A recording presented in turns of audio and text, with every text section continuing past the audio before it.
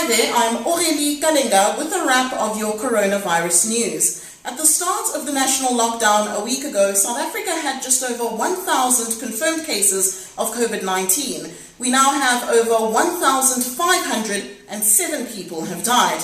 Government is awaiting confirmation on the cause of 2 other deaths. The World Health Organization is now assisting to track infections in different provinces, and this is helping government identify hotspots for officials to visit and begin testing.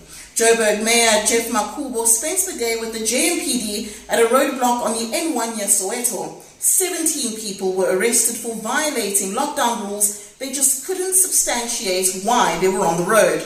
A business was shut down in Benrose, Johannesburg. They sell brooms and brushes, which does not fall under essential items. Meanwhile, in KwaZulu-Natal, an informal trader in Ispingo died after a scuffle with police. Remember that the UIF is offering some relief for those who have lost their income since the outbreak. With the weekend upon us, let's follow the rules so we can flatten the curve.